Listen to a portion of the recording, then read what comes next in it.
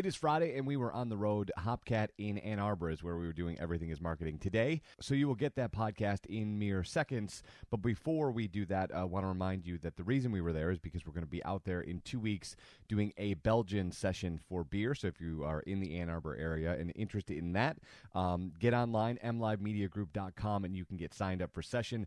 Only 30 spots to do that one. A very cool space in Ann Arbor. It's going to be a very cool event. Excited to see you there. And without further ado, we celebrate craft beer live in Ann Arbor. It's the Everything is Marketing podcast. Marketers ruin everything. Welcome to the Everything is Marketing podcast. What I don't want to do is to pretend this is show number one. What would the hero of your life's movie do right now? Do that. Do those things. It is the Everything is Marketing podcast. My name is Eric Hulkran. Today, coming to you live from Hopcat in Ann Arbor, where we will be on August 26th for our next session event. And this is, what we're calling one of our workshop events. And Nick Philemon is here with us to sort of talk through what we're doing this time around. You know, we're doing a Belgian tasting. So maybe walk me through what, you've got the menu in front of us. Like, what can somebody expect as they show up on August 26th?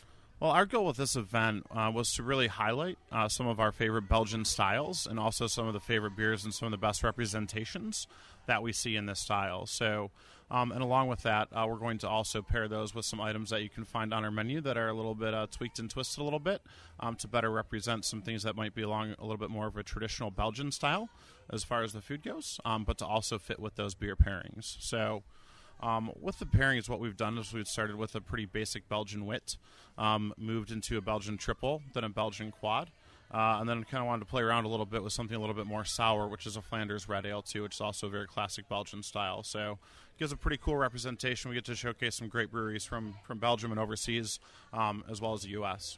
And so, while I have you here, it's been fascinating to kind of watch this universe explode in the way it has. And, this being a marketing podcast, I'd be remiss if I didn't have 3 minutes with you to kind of talk about what this expansion has been like. And we're sitting here in Hopcat. This is what, second location, third location? This is our fifth location. Fifth location. Actually, yeah. Each one of these kind of has their own unique vibe. The Ann Arbor one is very Ann Arbor and very cool. Can you kind of give me maybe, to the best of your knowledge, like what a 3-year view of this industry is looking like as fast as people, because it seems like any one of these tastings that you do, you were talking earlier about the tastings you guys do on your own, the one we're going to do on August 26th, it seems like this is not slowing down by any stretch of the imagination.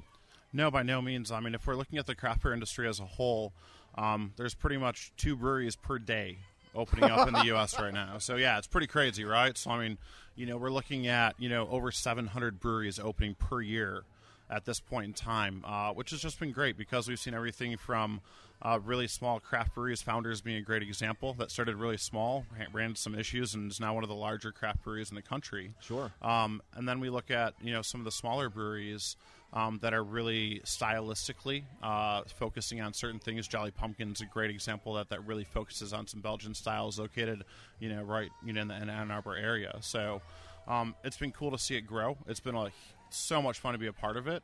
And, our goal and part of our mission is to support all these independent businesses and to really just grow the amount of craft beer that everybody drinks and really help educate all of our guests. And isn't that kind of the magic sauce, right? All of these people who are in the restaurant right now and who are consuming this may miss the nuance of what you just said, which is that this thing is kind of exploding off the backs of this entrepreneurial spirit. Like, I would like to do this artwork that I have and then share it out with the world. And so if somebody's listening to this or they're just walking down the street now and they want to get into this, they've been drinking one of the big 3 forever and they like beer, but they don't really understand it. Something like having a sign on your wall, on your window like you do that says like 100 craft beers can be a bit intimidating. So for somebody who's just jumping into this, what would be a great way to start? And maybe, I don't want to put you on the spot, but maybe like your first, one of the first things you might offer that person in a tasting. One of the things that we do, and what's fun about it, is that our staff is very passionate about craft beer. So we bring people on that love to talk about it. So it's really fun for us to just share knowledge with our guests. So we get to kind of hang out all day and talk to people about beer, which is realistically... Sounds like a terrible job. I don't know why anyone would want that. It's really one of the coolest jobs in the entire world, right? So we get to talk to everybody about beer. So whether we have a drinker that's never had craft beer in their entire lives or somebody who's super into it and knows 1,000 times more than I do about craft beer, it's great because we get to engage with them every single day. So the way that our menu's set up, with 100 different beers on draft and 70 of those constantly rotating, we have a lot of different options. So, but we try to walk people through it. We call it progression. So, Sure. We start with some lighter beers, maybe some pilsners, things that are a little bit more similar to what they might be used to drinking. And then we try to move them through. So once we get them hooked on craft beer and the fact that they can actually drink craft beer that tastes really, really, really awesome compared to maybe some of the beer they're drinking that doesn't, we walk them through it. So we don't want to punch them in the face with a giant IPA right away. Right. But we want to really kind of teach their palate and help develop that for them. So, again, we're here, and it's rare that I get these opportunities to kind of get the inside scoop. So you were talking about this menu in particular. You've got 70 beers that you are rotating. Can you, without giving away any sort of secrets, can you walk us through like what that curation process is like? Is that a seasonal? I'm sure there's a bit of seasonality, but what's the rest of the thought process? We do focus on it with seasonality. So, during the summer months, we're not trying to have a billion stouts and porters on and things like that. We want to save those for the winters. But we really try to represent each category of beer and focus on that. But we have a full-time manager at every single one of our locations who curates our entire beer program. Which awesome. he literally has the coolest shop in the entire world. Absolutely, right? Yeah, for sure. But no, so he focuses on that and really tries to bring new things that are local to our area, things that work with seasonality as well too. So kind of want to have the classics and the hits at all times, or as much as we can represent those, while also bring a lot of things new to the market and really helping to expose those new breweries to people. Very cool. August 26th, we will be here for Session Hopcat in Ann Arbor. Before I let you go, what's your jam right now? Like, what's the one thing you're really digging a lot right now? Oh my gosh. There's so many things on our menu right now. This is like the hardest thing in the entire world, right? It's kind of like saying, like, what concert would you want to see if you had to see one last concert? Let's try this. How about right this very second, if you had to order something right now, what would you drink right this very second? Right now, I'd go with one of my favorites, which is Odd Side Citra Pale. Awesome.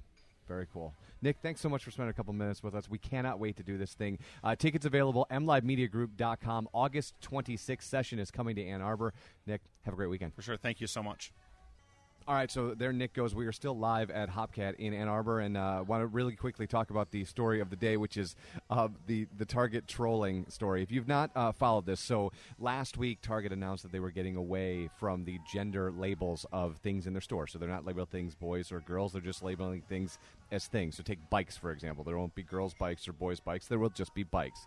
And obviously there was a fair amount of outcry on the Internet, specifically Facebook. So this one particular gentleman, Mike Mellegard, decided it would be funny. On Sunday night, he saw all this kind of bubbling up, and he thought it would be funny to start a fake Facebook account called Ask Me. What's called Ask Me for Help? I think it was called Ask Me for Help, and he used the Target logo as the as the icon, and he was going on Target's Facebook page and responding to people's things that they were saying, whatever they were saying. They would say, hey, I'm never going to shop here again, and he would respond one of the questions on Facebook. So this guy named Gary would go, I know this means little to Target, but I'm tired of the political correctness. He goes on, blah, blah, blah, blah, blah. So Ask for Help comes on and says, actually, Gary, you're wrong. This means nothing to us that you feel this way. Have a great day. And he gets a whole bunch of likes. These are his greatest hits. It was shut down after like 6 hours, I believe. Finally, Facebook caught up with him, but he had a fair amount of fun before it was all over. Dania says, hey, we're going to be purchasing our bike equipment from Walmart. Ask for Help comes on and says, well, we're sorry to hear that. Good luck with your new relationship with Walmart. Be careful. Excuse me. We hear they sell bikes without seats on them. And then they get worse from there, which I won't read on this podcast. But you can see the story and all of his Facebook responses on Adweek at adweek.com. But the reason I bring it up is because Target obviously couldn't say thank you, even though many brands want a guy like this on their team to say thank you. So instead, on Instagram, they posted a photo of two trolls on the front of a ship and said, remember the days when trolls ruled the world? They do now only at Target. So that was their subtle way of saying thank you. And Mike went on to say, Target, you're absolutely awesome. And that got 2,500 likes on their Instagram page. A lot of people are paying attention to the story. And a very funny story to bring light to things that happen with a brand that sometimes a brand probably wants to do but likely can't do, right? They've got to play down the middle, and there's political correctness, and they certainly have to make sure they keep the most amount of clients possible, but there are always opportunities to fire the client. And I'm not saying that Target should have done this on their own, but well done, Mike. It was some very fun stuff that you did over the past couple of days. And we, in the marketing universe, appreciate you. I just wanted to nod my hat to him. All right, so we are, like I said, live at Hopcat. We will be back here on August 26th. On Monday, I will be in Detroit doing some podcasts about the auto industry, so that will be very fun. Excited to do that. I hope you guys have an awesome weekend. We will talk soon. It is the Everything is Marketing podcast. My name is Eric Hultgren.